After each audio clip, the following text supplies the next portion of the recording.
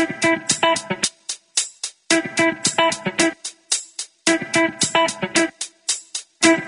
is the Daily Dive Weekend Edition. I'm Oscar Ramirez, and I'm running down some of the top stories of the week. Don't forget to check out the Daily Dive Monday through Friday for more news without the noise. This week we had a setback in vaccine development as AstraZeneca and Oxford University had to put a hold on their stage 3 clinical trials of their experimental COVID vaccine candidate. One participant in the UK came down with an unexplained illness, forcing the trial to shut down while an investigation could be done. Many say that these types of pauses are routine, and it also shows that the vaccine will not be rushed out to the masses. For more on what this pause means, we'll speak to Rebecca Robbins, reporter at Stat News.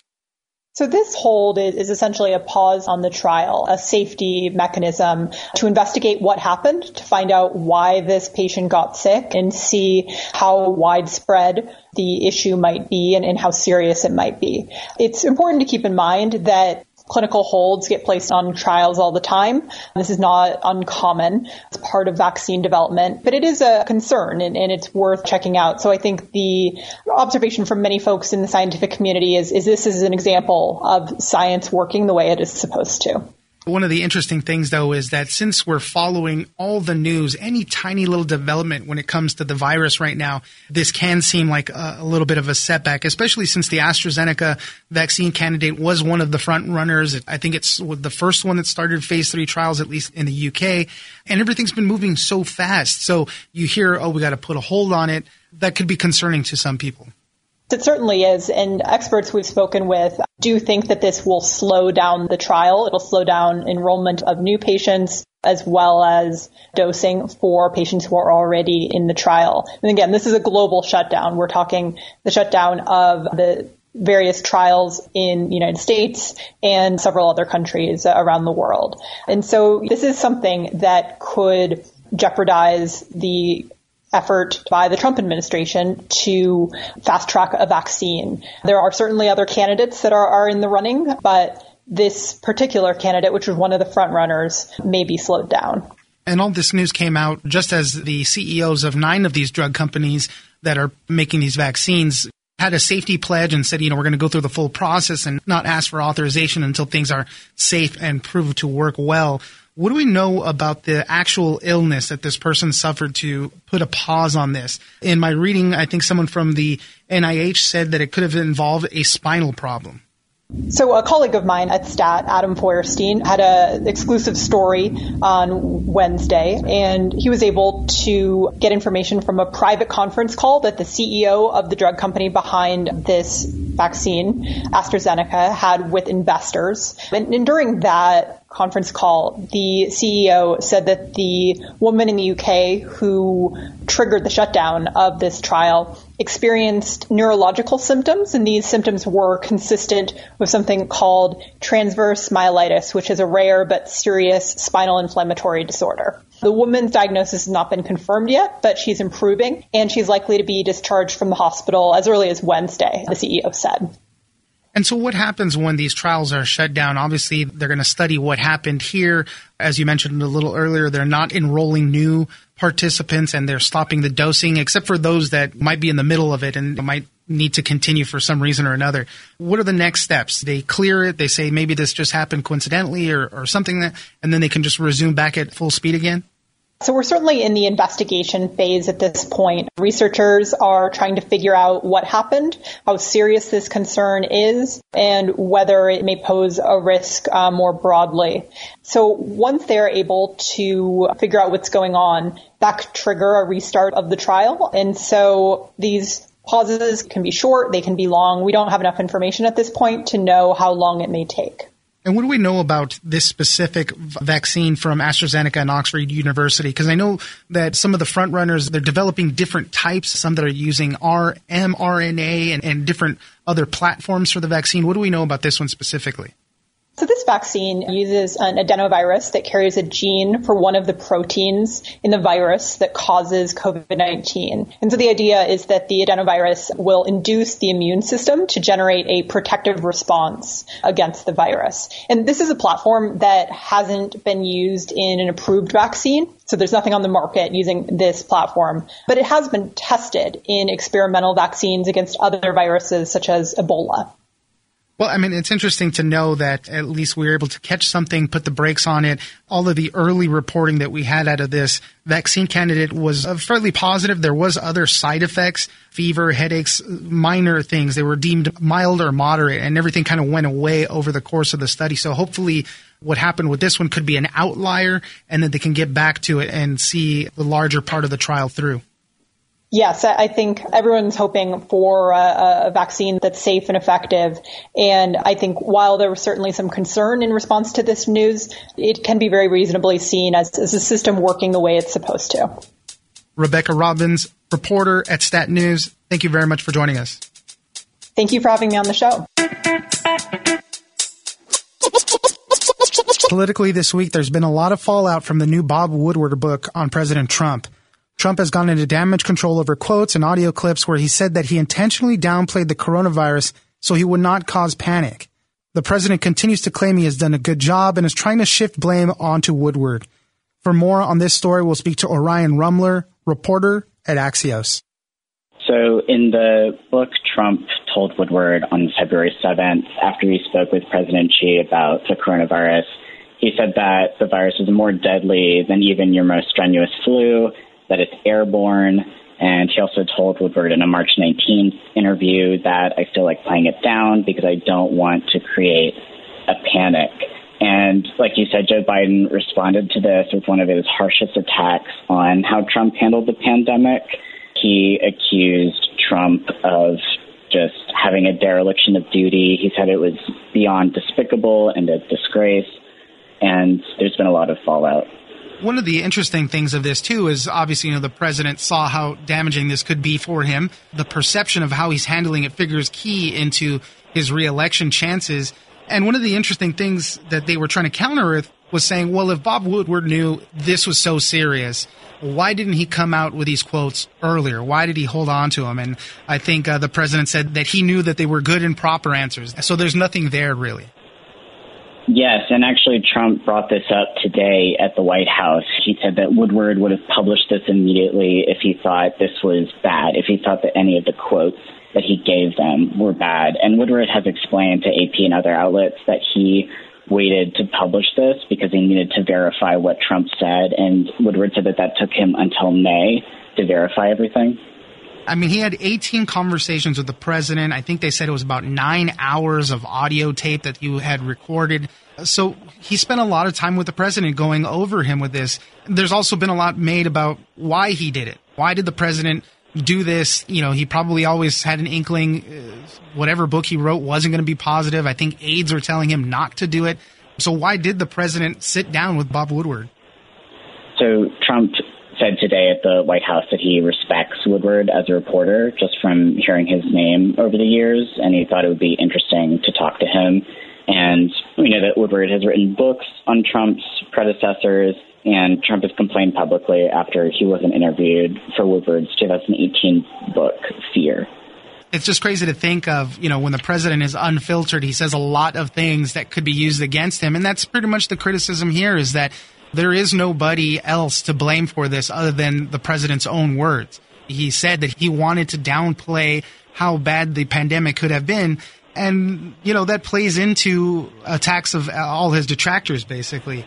What else did we find out from the Woodward book? I know there was a lot of talk about how he interacted with Kim Jong-un from North Korea and also Vladimir Putin of Russia.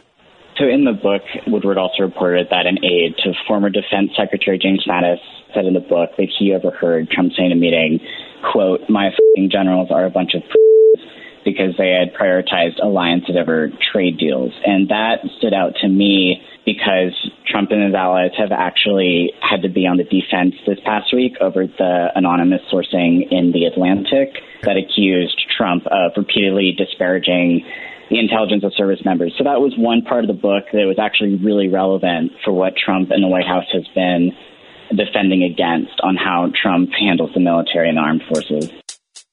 Orion Rumler, reporter at Axios, thank you very much for joining us. Thank you so much, Oscar. I really appreciate it. Finally, for this week, there are 8 critical battleground states where the 2020 election will be won or lost. Arizona, Florida, Georgia, Michigan, Minnesota, North Carolina, Pennsylvania, and Wisconsin represent 127 electoral votes and a potential roadmap for victory for the candidates. President Trump has to turn out rural voters, and Joe Biden needs a huge turnout in big cities. And in many of these states, suburban women hold the balance of power. For more on these 8 states to watch for the November election, we'll speak to Michael Cruz, senior staff writer at Politico. As always, this presidential election almost certainly will be decided by small numbers of voters in small numbers of places, in small numbers of states, and those are the 8 states that matter the most, for better or for worse. As you alluded to, we can tell just based on the focus that both candidates, both campaigns are paying to these states and have paid for months, if not years, in the case certainly of the Trump campaign. One thing that is a similarity, an absolute reality of all these states is the suburban importance and the urban and rural divide. All of these states have cities that are almost entirely, certainly overwhelmingly blue. And then you get outside of those cities and it's overwhelmingly red. And where these states are going to be decided, generally speaking, are those slivers in between the suburbs, in some cases the exurbs, but often sort of those closer in suburbs, population well-educated, high degrees of not necessarily undecided voters, but unaffiliated. They're up for grabs. And so I think that is something that, if there is a similarity, all these 8 states, obviously very, very different when you compare Wisconsin to Florida, say, but that is a similarity across the board. These 8 states will represent 127 electoral votes. So let's run through some of them real quick. And then I wanted to focus a little bit more on North Carolina, because that's an interesting state where there's a couple things happening there. But let's start with Arizona is one of the first swing states that's going to decide the 2020 election. Why is Arizona on this list? Arizona's on this list because of Phoenix and the Phoenix suburbs, right? A frequent story, what we were just talking about. And it is a function of demographic change for the people who have moved to Phoenix from other places like California, and also the uptick in the Latino population. Those 2 things are creating a different political climate in Arizona, and a political climate that has turned that state, traditionally a safe place for Republicans, into a swing state. And in some ways, it depends on which numbers you slice and dice, but in some ways, a more gettable swing state for Biden and for Democrats than some other places in the upper Midwest that traditionally have been considered much more blue rather than red. Florida is also on this list. Joe Biden has a lead over the president in a lot of polls there, but this one is still giving a lot of people uneasy feelings that the president is going to win it anyway. Florida is Florida, and Florida has been Florida for decades at this point. It is basically a state in which elections are won with 50.1% of the vote. It is a giant state with almost 6 or 7 different distinct states within the state, and it adds up to an incredibly contested piece of political terrain, incredibly contested because of the split in political makeup and also because of just its value. It is the nation's biggest swing state, which is to say the nation's most important swing state. Little tiny changes in preferences, little tiny changes in population from the I-4 corridor through Orlando down to the Tampa Bay area, across to Miami and Fort Lauderdale. It is always a total toss-up and will be the same way this November. Georgia is an interesting one because Democrats are going to need to do a lot of work there. They need a big blowout in the Atlanta suburbs there and a huge surge in black voter turnout for Joe Biden to win that state. Frankly, I would be surprised if Georgia swings blue at this point. You just need such a large turnout in Atlanta, both from black and brown voters, but also that whiter suburban vote to overwhelm what is still a rural Georgia elsewhere. It's just a tougher lift for Biden and for all Democrats. But perhaps in cycles to come, it is a gettable state for Democrats statewide and at the presidential level. Minnesota, President Trump has said that he is going to be competitive there. The polls have tightened a little bit, and both campaigns are pouring a lot of money into that state. It is a surprisingly up for grabs state, right? Trump in 2016 almost won Minnesota, which came as a shock to a lot of people. But in some ways, at this point, it is on the table. It is a possibility for Trump. You think of Minnesota, you think blue, you think Walter Mondale. You do not think this is Trump territory. But one of the more interesting factoids in the story written by my colleague David Siders is that there are 250,000 white, non-college educated males in Minnesota who are not registered. In other words, the stereotypical Trump voter who did not vote for Trump in 2016 and is out there. This is a piece of a path to victory for Trump, not just in Minnesota, but overall. If he can turn out the kinds of voters who voted for him in 2016, who surprised us in 2016 by showing up at the polls, if that sort of non-voter can become a voter in 2020, we might be surprised by Minnesota and surprised overall again in 2020. And finally, North Carolina. You guys call this the swingiest of the swing states. There's a lot of suburban women that hold the power in this. And you always hear people, well, everybody's already made up their mind. That's not necessarily the case in North Carolina. They're still making up their mind, and they could, decide at the last minute. So North Carolina, I think, brings to a fine point what is true in so many of these swing states, and that is there is this identifiably important small segment of the electorate that will swing not only North Carolina, or we think will swing, almost certainly will swing, be decisive in North Carolina, and therefore beyond, right? What happened in North Carolina, I think, will be indicative of what happens in other places. And the most important voters in North Carolina are white suburban women in close-in suburbs around Charlotte and Raleigh. I mean, these are the two biggest cities in North Carolina, and it is here where the most consequential changes have occurred in the electorate and in demographics, not just in the last 4 years, 8 years, 12 years, but literally since 2018, literally in some cases in just the last year. And when we look at North Carolina, what happened in 2018 was places that the president won by sufficient margins in 2016 broke blue in 2018 in those midterms. And if that is predictive in any way of what we will see in 2020, the president is going to have a hard time winning the state again, partly because of what has happened just since 2018 in terms of new voter registrations and in terms of mail-in ballots, in large part because of the pandemic. More than 600,000 mail-in ballot requests have been made in North Carolina for November, and the overwhelming majority, more than 80% of them, have come from Democrats and from independents. And so if those registrations, more Democrats than Republicans, more Democrats and independents than Republicans in the last 2 years, in the last 4 years and 2 years, and if those mail-in ballots, those requested ballots turn into actual votes, that might be the swing here in North Carolina. And I think it's fair to say that if Donald Trump doesn't win North Carolina, he just will not win re-election. It is not quite as important as Florida because of just the difference in electoral votes, Florida having nearly twice as many. But Florida and North Carolina are sort of two canaries in the coal mine. If Trump cannot win Florida, and if Trump cannot win North Carolina, beyond even the numerical consideration, it just means that the country as a whole has moved away from him and he will not be reelected. Well, these are the 8 states to watch for this next election.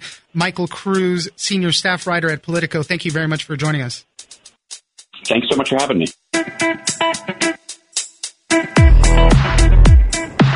That's it for this weekend. Be sure to check out the Daily Dive every Monday through Friday. Join us on social media at Daily Dive Pod on Twitter and Daily Dive Podcast on Facebook. Leave us a comment, give us a rating, and tell us the stories that you're interested in. Follow the Daily Dive on iHeartRadio or subscribe wherever you get your podcast. I'm Oscar Ramirez in Los Angeles, and this was your Daily Dive Weekend Edition.